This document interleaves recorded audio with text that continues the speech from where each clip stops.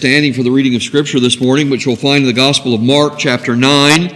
This morning we come to verses 9 through 13. The Gospel of St. Mark, chapter 9, beginning in verse 9, let us hear and attend to God's Word. Now as they came down from the mountain, he commanded them that they should tell no one the things they had seen, till the Son of Man had risen from the dead. So they kept this word to themselves, questioning what the rising from the dead meant. And they asked him, saying, "Why do the scribes say that Elijah must come first?" And he answered and told them, "Indeed, Elijah is coming first and restores all things. And how is it written concerning the Son of Man, that he must suffer many things and be treated with contempt? But I say to you that Elijah has also come, and that they did to him whatever they wished, as it is written of him." And we'll end our reading of the Holy Scriptures there this morning. Please be seated.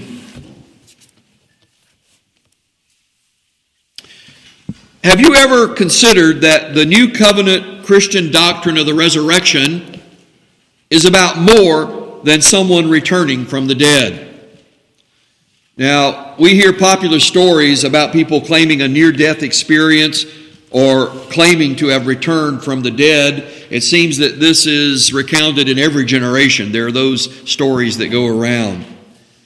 And also in both the Old Testament and the New Testament Scriptures, there are accounts of people being raised from and returning from the dead. We don't deny that. We have it in the Bible. But here is the difference, and this is what I really want to focus in on this morning. And that is, those who were raised from the dead in the Old Testament and in the New Testament were not resurrection glorified. That is the unique revelation and covenantal pledge of Jesus' resurrection. So what about those people who were raised from the dead in the Old Testament and the New Testament?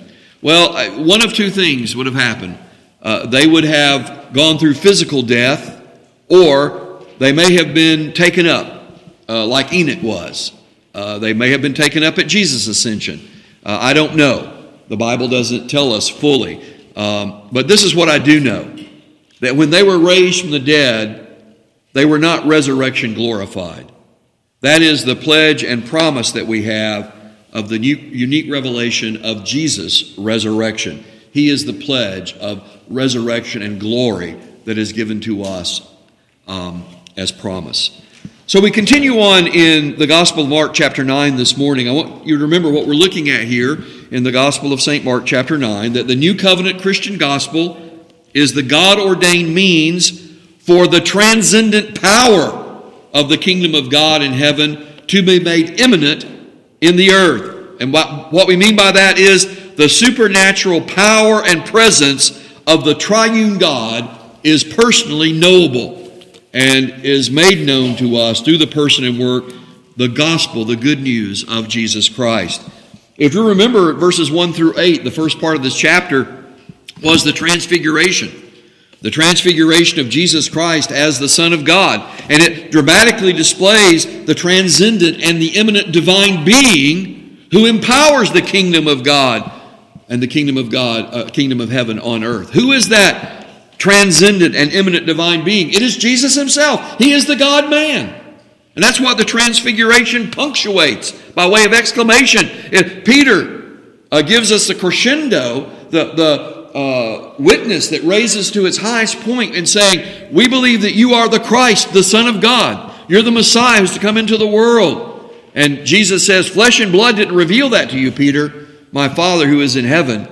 And now the Father in heaven descending in the glory cloud with the transfigured presence of the divine person bursting through the humanity of the Lord Jesus on the Mount of Transfiguration in that vision and declaring, "This is my beloved Son. This is my Son. Hear him." With Moses and Elijah there in that apocalyptic vision that was revealed to Peter, James, and John. And by that, we're given a preview of resurrection glory.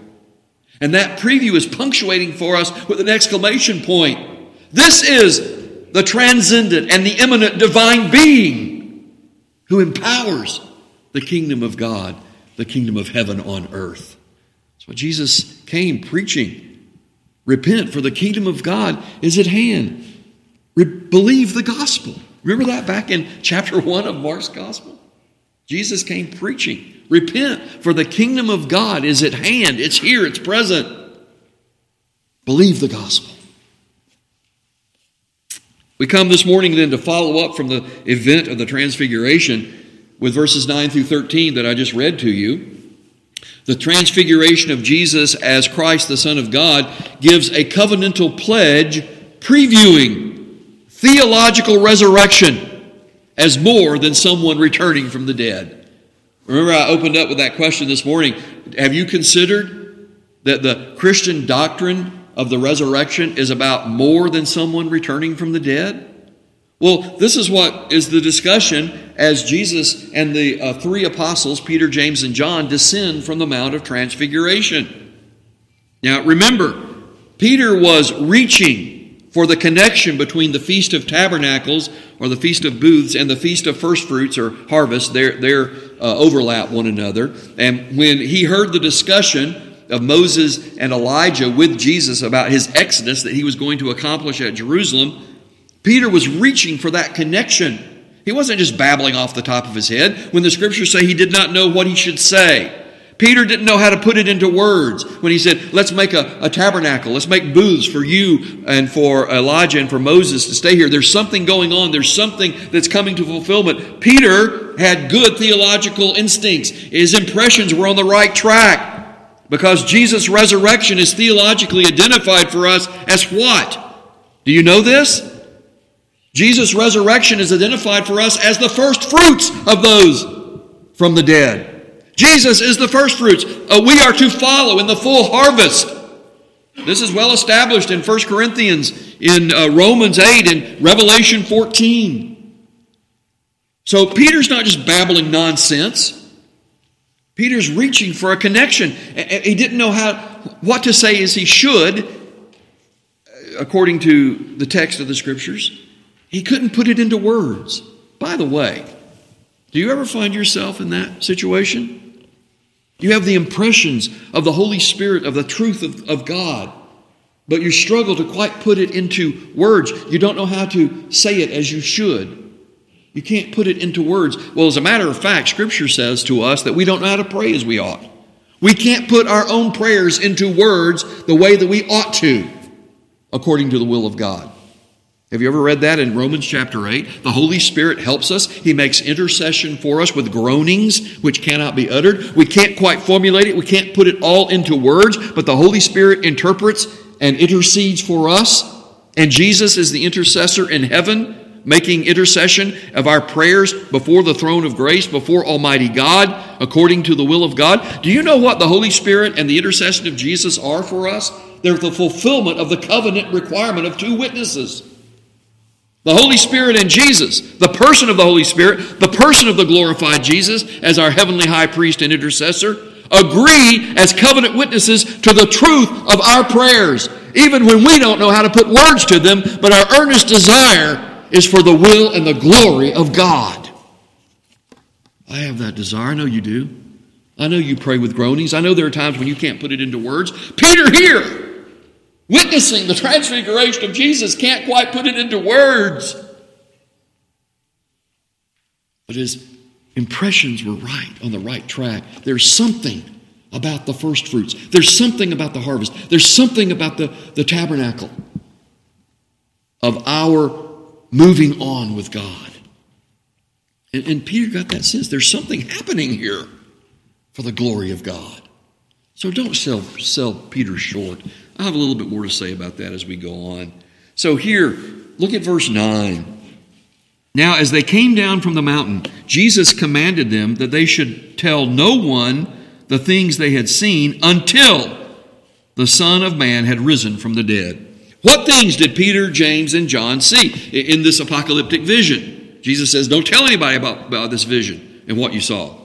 Well, the transfiguration of Jesus as the Christ of God is an apocalyptic vision in which Peter, James, and John were transferred into the spiritual realm of reality, as witnesses to the pre-resurrection divine glory of Jesus, accompanied by Moses and Elijah being authenticated by the glory cloud and the voice of God the Father. Does that blow you away? I know I'm dating myself with my lingo. It blows me away. It blows my mind. That just overwhelms me. It's astounding. Peter, James, and John, in an apocalyptic vision, were transferred into the spiritual reality. That was really Moses. That was really Elijah with them. That was really the glory cloud of God and the voice of God they heard. And more than all of that, they were given a glimmer. They couldn't even describe it. He glowed. He shined. He burst forth. There was a sunburst, but he was identifiable of the pre-resurrection glory of Jesus as the Christ of God. But remember what Peter said? We have a more sure word in the Holy Scriptures that tells us what it was all about. So, the gag order that Jesus gave them. Don't tell anybody about this vision. That gag order was qualified when Jesus says it would be lifted when the Son of Man shall rise from the dead. So Jesus says, you got to keep this to yourself. But when I'm risen from the dead, then you can tell everybody about it. And they preached the glory of Jesus and the resurrection, and they reflected back on the transfiguration. And Peter says, in terms of that transfiguration, we have even the fullness of Scripture to tell us even more what it was all about. Don't doubt it.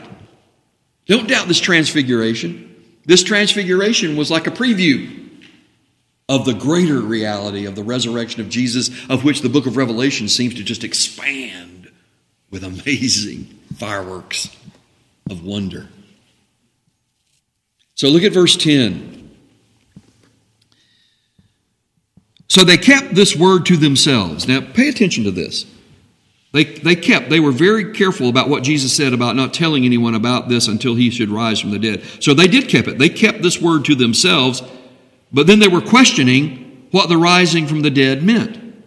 Now, wouldn't you think that would be an obvious question? Jesus says, you beheld this vision, but I'm telling you, don't tell anybody about it. I'm telling you, you must keep this quiet. As a matter of fact, the Scriptures say he commanded them. He strictly told them. In other words, Jesus put them under oath.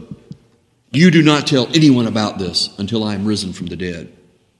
And look at verse 10. So they kept this word to themselves. Among the three, questioning. Yeah, among the three, they didn't tell anybody else, but what are they questioning as they come down the mountain? What does the rising from the dead mean? So I want you to pay close attention to this. What discussion did Peter, James, and John have among themselves about rising from the dead? Well, in the gospel accounts, the conversation is not recorded. Mark gives us the most information here. Matthew gives about the same information, and Luke just says they came down from the mountain. And so the conversation is not recorded for us, this questioning about what the rising from the dead means. But remember, they had just witnessed the spiritual reality of the living presence of Moses and Elijah. What do you think you would be wanting to know? This is the reality, beloved. The spiritual reality. Moses and Elijah are alive. All believers in Jesus Christ are alive. Our beloved loved ones who have gone on before us, not only in the ancient past, but in the immediate present, parents, grandparents, and even extended family of others. Many times our hearts are broken because they're taken out of this life. But those who are believers in Jesus Christ, they're alive, beloved. They are alive. They're in the reality that Moses and Elijah were in the reality, the living reality, as they appeared in that apocalyptic vision to Jesus. That's the point that is being made here. What do you think Peter, James, and John were talking about in terms of the resurrection and what it means? Well, the promise of resurrection from the dead was a doctrinal belief about the final judgment. That's why we use that scripture this morning calling us to worship, that Jesus is the resurrection and the life. Jesus said, I am the resurrection and the life. Remember what Martha said to him? See, Martha had been well taught. And Martha knew. She says, I know that my brother will raise in the resurrection at the last day. See, Jesus came and said, your brother's going to live again. I know, Lord. Like, for instance, you and me. Someone comes to me and says, your dad's going to live again. I know my dad's going to resurrect in the day of the great day of resurrection. I know my dad's going to resurrect. I know my grandparents. I know those whom I love who in my family were in Christ. I know they will resurrect at the last day. That's what Martha was saying. I've been well taught. I know that. I know they will. And Martha was not denying that. She was just heartbroken because she wasn't ready to say goodbye to her brother. And then what does Jesus say to her? There's more to it, Martha. There's more to the resurrection than just someone coming back from the dead.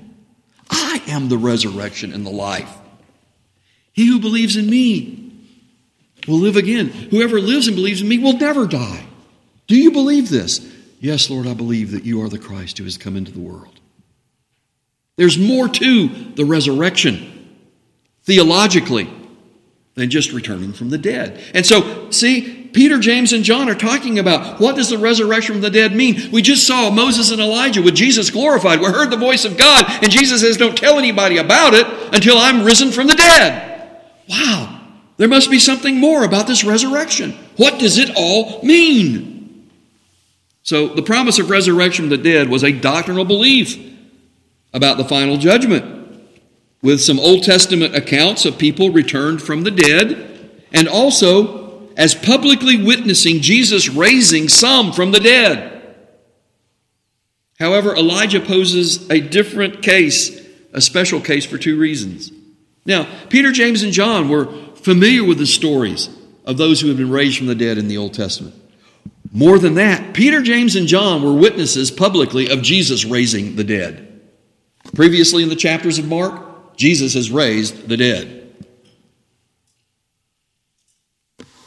But now there's something more, because the question about Elijah poses two questions, two reasons of concern. One, Elijah was transferred to heaven, apparently changed, but without experiencing physical death. So here we have a challenge. Generally, even those who are awaiting resurrection physically die. Their bodies are buried. And we're awaiting resurrection glory. Remember, we talked about that earlier. That's what distinguishes the resurrection promise as theological resurrection. It's not just someone returning from the dead, it's resurrection glory. And see, Elijah, according to Scripture, was taken up to heaven without physically dying. But he appeared in the vision to Jesus as Elijah. I don't know if he was glorified, but he was known. This is Elijah. And from everything in Scripture, Elijah didn't come back to earth to die. Elijah was taken up to heaven. You know what's also interesting? The Bible tells us, where is Moses' body? Moses' body was taken to heaven by Michael.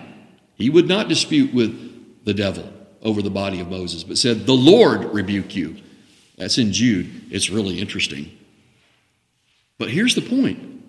Moses and Elijah appear with Jesus on the Mount of Transfiguration in the spiritual reality. Moses and Elijah are alive. Both Moses and Elijah, we're told in Scripture, had their bodies taken to heaven. That's something significant. And here's the second thing. It was wrongly expected that Elijah's return would be the return from the dead to earth in a physical, literal Elijah. That's where Jesus is going next with this. When they're saying about what does the resurrection from the dead mean? And what about Elijah? We just saw Elijah is alive. And there was an expectation, and I want you to really follow this because it's important. There was an expectation that Elijah must return from the dead, that Elijah must come physically and literally, which completely misses the point that it was not about Elijah. See, that's where Jesus is directing the understanding of the apostles and us now. You see, this preoccupation with the physical, literal return of Elijah. It's not about Elijah. Elijah's alive and well in heaven. So don't be fooled, Jesus is saying, about the false expectations of Elijah having to return literally and physically. And as a matter of fact, they understood this because Matthew says they understood that Jesus was talking about John the Baptist. Do you get that? Did you make the connection? It's not about Elijah coming back literally and physically from the dead. Elijah is live and well in heaven. When Jesus says Elijah will return, or answering their question, which they're going to ask, what about the scribes saying Elijah must return? And Jesus says, indeed, but according to God's purpose, not according to false expectations and forced literalism of Elijah returning from the dead. Because it's not about Elijah. As John the Baptist understood, it's not about me. I must decrease. He must increase. Who did Jesus say? Before this transfiguration, Jesus had been saying, who is the Elijah who is to come? John the Baptizer is the Elijah who is to come. If you can understand this, Jesus said. Matthew says now in terms of the discussion that Peter, James, and John had with Jesus coming down from the mountain when they asked him about this, they understood that Jesus was talking about John the Baptizer. So I want you to look at verse 11. And they, Peter, James, and John, asked Jesus, saying, why do the scribes say that Elijah must come first? All right. The New Covenant Christian gospel interprets and validates Old Testament prophecies and promises as covenantal types and antitypes by more than a forced literalism of earthbound effects. You really need to listen carefully to this. This is the comprehensive rubric which, and still is, the disputed key to New Covenant mysteries about the kingdom of God, the kingdom of heaven. It's not about some kind of forced literalism with earthbound effects. Oh, Elijah has to come back from the dead. Elijah has to come back from heaven. Elijah has to come back physically and materially the same Elijah. And Jesus says, no, you miss it. That's not the Elijah who is to come. The Elijah who is to come is John the Baptizer. Not as a reincarnation of Elijah, but he comes in the office of Elijah as the greater than Elijah. The greater privilege, the greatest privilege of any Old Covenant prophet. John the Baptizer was the last of the Old Covenant prophets. He was the one who restored, after 400 years of silence, he comes as God restores the covenant witness to Israel. John the Baptizer is the last Old Covenant prophet who comes and identifies Jesus, the Messiah, the Anointed One, the Lamb of God to take away the sin of the world. And that's why Jesus says, of all the prophets, there is none greater than John the Baptizer. He is the culmination and he is the greatest in privilege of all the Old Covenant prophets. He laid his hands on Jesus, he baptized him. He said, I'm not worthy to unlatch his sandal. He must increase, and I must decrease. Because John the Baptizer understood, as well as the disciples came to understand as well, that this was the office of the prophet Elijah. And in that prophet, God restored the covenant witness after 400 years to Israel, identifying the Messiah. He was the promised forerunner of the Messiah. And so it's not with some kind of forced literalism on reclaiming earthbound effects. This has to be earthbound, but rather it was an antitype, type and antitype that between Old Covenant and New Covenant that is set out for us in Scripture. Now, it's commonly repeated that Peter, James, and John did not ask Jesus about the meaning of rising from the dead. But I want you to see that is indeed the puzzling issue that they're asking Jesus about. And by this, I hope to give you a lesson in understanding and reading and studying Scripture. And that is, here's an example of interjecting an opinion into a passage, but mistaking the developing thought in the context of the narrative. Often opinions like this, oh, the disciples didn't ask Jesus what the rising from the dead meant. That's repeated. I read that in several references. That opinion became commonplace. It's passed on to become something of a received tradition. Oh, the disciples didn't ask Jesus what the rising from the dead meant. Now, this particular opinion that they didn't ask Jesus what the rising from the dead meant doesn't conflict with any essential Christian doctrine. This observation, oh, the disciples should ask Jesus what it meant. They didn't ask Jesus what it meant. And that becomes a passed on where everybody just assumes, oh, they didn't ask Jesus what it meant. And we just skate over what Scripture really says here. But there's something valuable. There's something useful in the observation of Mark's narrative. They did indeed ask Jesus what it meant. Like us. These Christian believers, Peter, James, and John, believing in Jesus as the Christ, having just witnessed the transfiguration, having heard him say they weren't to tell anybody about it until he rose from the dead. And they began to talk about what does the rising from the dead mean, and they asked Jesus this question, which indeed is the very question. What about Elijah? We just witnessed, we just saw him. So what does the resurrection from the dead mean? Like us, they desired to know the deeper truths about the mysteries of the kingdom of God in heaven. I hope I'm getting this apart clearly. Peter, James, and John wanted to know more. They didn't huddle up over here by themselves and try to hide from Jesus and say, oh, what does it mean? The resurrection from the dead. I don't know, that's weird. What is he talking about? Coming down the mountain, they were with Jesus. Jesus told them, don't talk about this to anyone until I rise from the dead.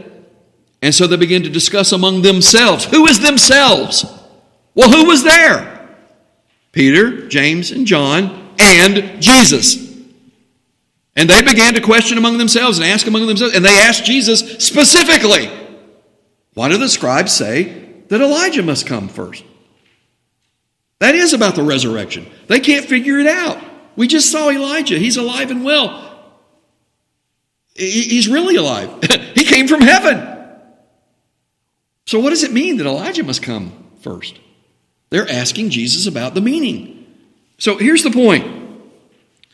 To say these men did not ask Jesus about the meaning of rising from the dead, verse 10. Okay, verse 10. So they kept this word to themselves, questioning what the rising from the dead meant. Oh, they didn't ask Jesus what it meant. Look at verse 11. And they asked Jesus, why do the scribes say that Elijah must come first? Do you see the connection that they indeed did ask Jesus what it meant? And so, I don't know, maybe you think I'm overstating the case, but for me it's very important that we look at what Scripture has to say and that we follow it clearly and carefully.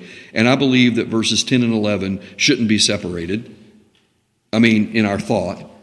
Because in verse 10, about the rising from the dead, wanting to know what it means, questioning what it means, they come up with a question for Jesus in verse 11 that's very much about that. We don't get this resurrection from the dead because Elijah's alive. So why did the scribes say that Elijah must come first? And Jesus had already previously been telling them that John the Baptist is the greater Elijah. So if you will, look at verses 12 and 13. Jesus answered and told them. Okay, they asked Jesus about Elijah and the resurrection. Indeed, Elijah is coming first and restores all things. And how is it written concerning the Son of Man, that he must suffer many things and be treated with contempt? But I say to you, Elijah has also come, and they did to him whatever they wished, as it is written of them, as written of him. And so Jesus reiterates here what he had been previously teaching. And I've got scripture references in your notes there. If you want to go back and see, Jesus had already been saying, if you can understand this, John the Baptizer is the Elijah who is to come. He's the expected Elijah who comes in the prophetic office, not in his personal reincarnation or his personal returning from the dead. So it's not about Elijah personally, it's about the office of Elijah. He is the promised prophet after 400 years of silence. He returns as the herald of the Messiah, and he brings the covenant witness back to Israel, pointing out that Jesus is the Lamb of God, the Messiah, the Anointed One. Now, here's another thing that I want to point out to you this morning, because this comes up in this question about Elijah, defying exactly what Jesus said, defying what Scripture identifies for us, and building up a false interpretive scheme called double fulfillment. So going beyond the teaching of Jesus, some teachers continuing today confound Scripture by insisting that Elijah must return personally and physically to the earth. He must come back from the dead. And these false schemes of double fulfillment about prophecy are misleading. They're false teaching, and they confuse many people. If this teaching of double fulfillment was necessary, and there are those who say, for the literalism of Scripture, for God's word to be true, Elijah must come personally and physically back from the dead. I mean, completely confounding everything that Jesus has said about interpreting Elijah's return. And so, why would we just limit this situation about Elijah, saying, by double fulfillment, Elijah must come back from the dead? Why don't we say, by double fulfillment, Jesus must be incarnated again? Why don't we say, by double fulfillment, Jesus must be crucified again? Why don't we say, by a forced literalism that defies Scripture, that Jesus must return again, but in forced literalism, He must return unglorified? Because that's the way He was previously on earth, unglorified in His human nature. And I get upset about this because it misleads people. It's part of a false system of imposing on Scripture, not the clear and knowing meaning of Scripture, but in making it fit into a preconceived pattern or system that turns upside down many clear teachings in Scripture in terms of this double fulfillment. And this opinion of double fulfillment, as I said, has been developed into a theological system which leads to contradictions over plain and knowable teaching of Scripture involving essential New Covenant Christian meaning about the mysteries of the kingdom of God in heaven. How much have we already seen in the Gospel of Mark that Jesus says, these are the mysteries of the kingdom? It's given for you to know the mysteries of the kingdom of God or the kingdom of heaven. This is what the kingdom of God or the kingdom of heaven is about. Over and over and over again, Jesus has said, I have come preaching, the kingdom of God is at hand. Repent and believe the gospel. This is what the kingdom of God is. And over, he's correcting false misunderstandings. He's correcting earthbound, materialistic, literalistic forcing of Scripture into man-made schemes done by the scribes and the Pharisees and their traditions, and done since that time, even today. And I gave you an example of those who say that, for the forced literal and physical meaning of this teaching of Elijah returning, Elijah has to come back. He has to come back as in person, in his body. And Jesus said, that's not what this is about. It's not about Elijah. And it's not about this forced literalism imposed on Scripture.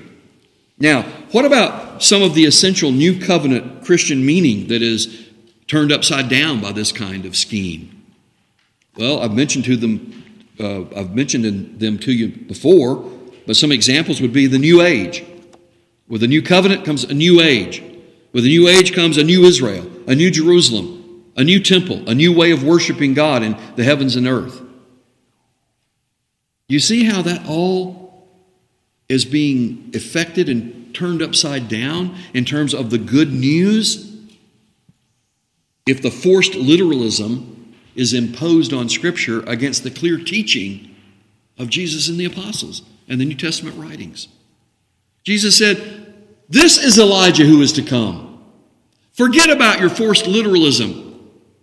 Elijah is alive and well in heaven. This is the Elijah who is to come in prophetic office, the one greater than Elijah, the greatest of all privileges of Old Testament covenant, of Old Covenant prophets. The greatest of all Old Covenant prophets is John the Baptizer. And what did Jesus say? He who is least. Where? You know the Scripture, don't you? I tell you that John the Baptizer is the greatest. There is none greater of Old Testament prophets than John the Baptizer. But he who is least in the kingdom of heaven is greater than John the Baptist, John the Baptizer, by privilege. Jesus says John the Baptizer had the greatest privilege of all Old Covenant prophets. All Old Covenant prophets culminate in him, as the restored witness of the covenant to the one who baptized, to the one who anointed, to the one who pointed to and declared Jesus as the Lamb of God to take away the sin of the world, the forerunner and herald of the Messiah. But I say to you, Jesus said, but I say to you, he who is least in privilege in the kingdom of heaven is greater than, has greater privilege than John the Baptizer. Can you make any sense out of what Jesus is saying? If you understand the New Covenant gospel, you can. Because with the benefits of the New Covenant gospel and the fulfillment of the kingdom of heaven, Jesus says, those who seem to have the least privilege have a greater presence, have a greater witness, have a greater attestation of the Holy Spirit's presence, have a greater wonder than what John the Baptizer had on this earth. Well, those are the kinds of things we can't just skate over. So, as the prophet Elijah was despised, rejected, and condemned by King Ahab and Queen Jezebel, so the greater Elijah, John the Baptizer, who restored the covenant witness to Israel, was martyred by King Herod and Herodias after he identified Jesus to be the despised and rejected Messiah, the Son of Man foretold in Scripture. There is no double fulfillment of what Jesus says here. Look at verses 12 and 13. Indeed, Elijah is coming first and restores all things. And how it is written concerning the Son of Man that he must suffer many things and be treated with contempt. But I say to you, Elijah has also come, and they did to him whatever they wished, as it is written of him. And then, as I said, Matthew adds that they understood that Jesus was speaking of John the Baptizer. And I gave you scripture references to where Jesus has previously been telling them that John the Baptizer was the Elijah who was to come. And what Jesus says here about him being the identified Messiah, the Christ, who would be despised and rejected as the Son of Man, foretold in Scripture. And this is what it means that he must rise from the dead, because they're going to kill him. But he says this is the meaning of the gospel, of the power of the kingdom of God, because though they kill him, they can't keep him. He will rise from the dead. And so the transfiguration of Jesus as Christ, the Son of God, revealing the transcendent and the immanent power in the kingdom of God, informs all confrontations with the world, the flesh, and the devil. Previous to the transfiguration, Jesus has been in conflict with the world, the flesh, and the devil. He's shown that. He's shown his power. He's revealed himself. He's vanquished death by raising the dead. He's confounded the devil and the demons by banishing them and overpowering and overruling them. He is claimed to be the Son of God with power on earth to forgive sin, the prerogative of God only. And the transfiguration is the punctuation of exclamation point. This is my Son, hear him.